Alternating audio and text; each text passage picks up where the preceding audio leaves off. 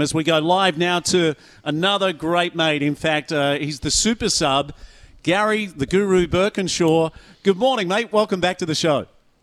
Good morning, gentlemen. Great to be back. Great to hear Michael Glassick as well. Very good cricketer, Michael. So good to see him excelling in the round ball code and doing really well for himself. Yeah, I'll tell you what else he is exceptional at. He's a sub 48-second 400-metre runner. He's ridiculous. So, 46, I think he gets down to. So we had John Wall come on NBN one time and said that if Michael switched to track and field, he believes he could make like a world championship final in 400, which, geez, that would be very tempting.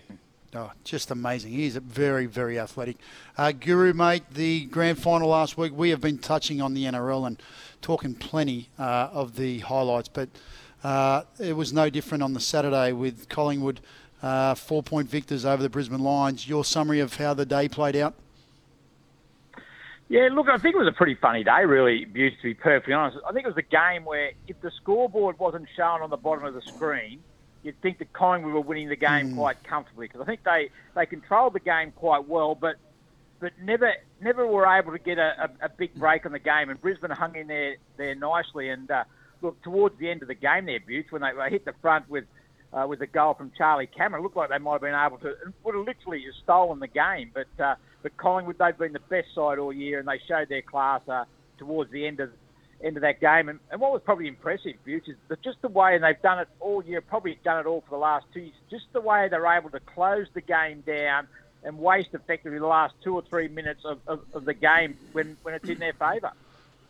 I guess 30 shots to 21 is a pretty good indication of where I was at. They were clearly off target, Collingwood, but well done to the Lions for hanging in as well as they did. And some of the big performers, Steve? Oh, look, just looking at some of the numbers here, Burko, but at the time I was at the NRL Grand Final rehearsal, so we were all trying to watch as much of the AFL Grand Final as we could, but you be the expert on this. So Nick Dacos finishes with 29. De Goey, last week I said he'd be crucial. So his number's not as big as previous weeks, but he also kicks 2 goals along the journey. But give us your thoughts on some of the superstars, including Norm Smith medalist Bobby Hill. Yeah, look, I think overall it was a pretty even game. I don't think it was easy to choose the medal. And Bobby Hill kicked 4 first half goals, which was very influential in the result of the game. And he got, ironically, for the Norm Smith medal, he got the 3 votes from all 5 panellists, which probably wasn't surprising given the fact it was so even across the board by the others. But his 4 goals were certainly very good. But I thought that Nick Dacos was very good. But I thought Joe Danaher from the Lions, I thought he was very influential. Spent a lot of time in the ruck, which I found quite interesting. I think that might have crawled him a little bit up forward. But you spoke about Jordan De Goey, and it's sometimes in grand finals, it's not how many you get,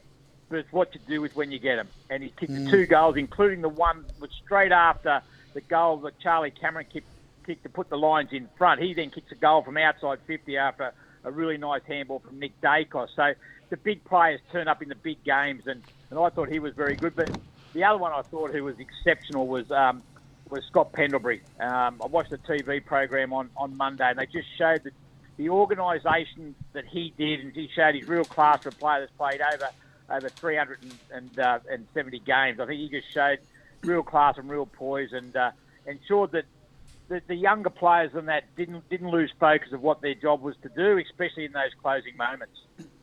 Hey, can I just ask you about, I find this fascinating. So last week, due to a technical difficulty, we couldn't get you on the show, and we would have spoken about the Brownlow medal. One of my comments was some of the best backline players in the competition, they're lucky to poll 3 votes in the whole season, but then we see Harris Andrews, he wins the best and fairest at Brisbane through the week, defeating dual Brownlow medalist Lachie Neale. So it just shows what a defender is worth within the 4 walls of a footy club compared to the umpires' votes. Your thoughts? Yeah, look, I agree with you.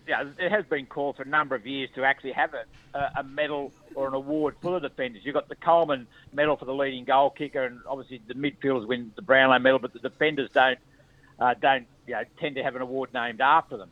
But when you look at it from an umpire's perspective, they judge on the play, and the midfielders are always in the play.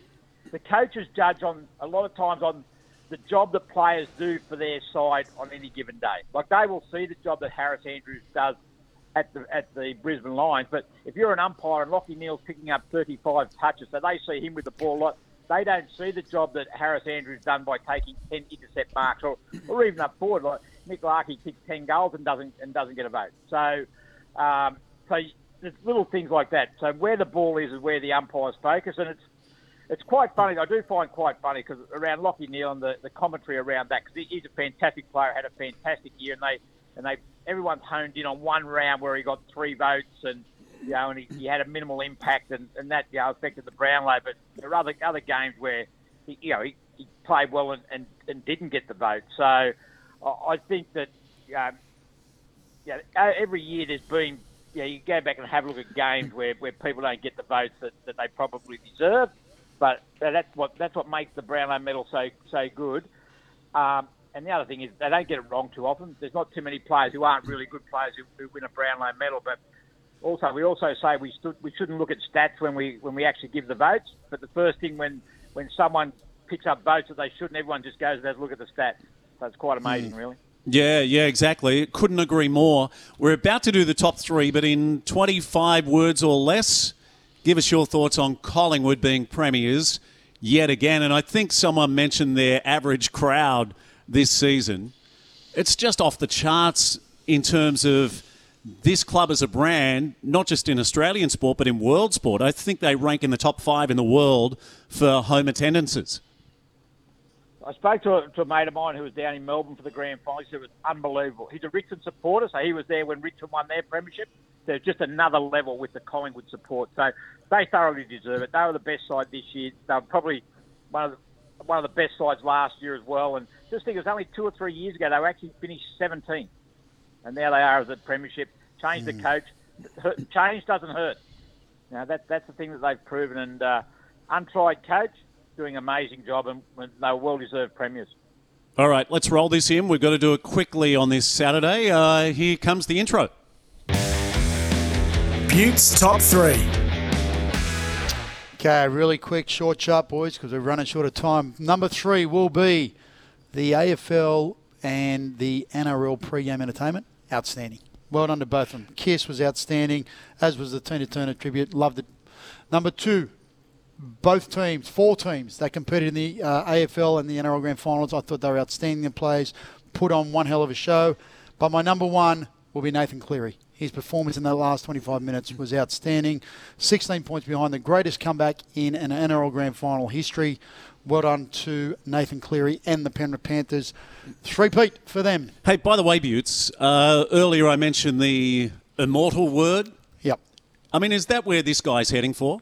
He's on the path there. I'm not about to jump in too early. I think he's still got another 8-9 years of footy left ahead of him, and we'll be able to make that assessment towards the back end of his career. But Peter Sterling was at similar age, had won 3 premierships. He's not an immortal yet, so I'm not going to get carried away with it. But he is certainly putting things in place. And I think Sterlo, 4-time man of the match in State of Origin. Yeah. Behind the King with 8, who probably could have won another 2 or 3 man of the match awards in Origin. Burko, you've got a top 3.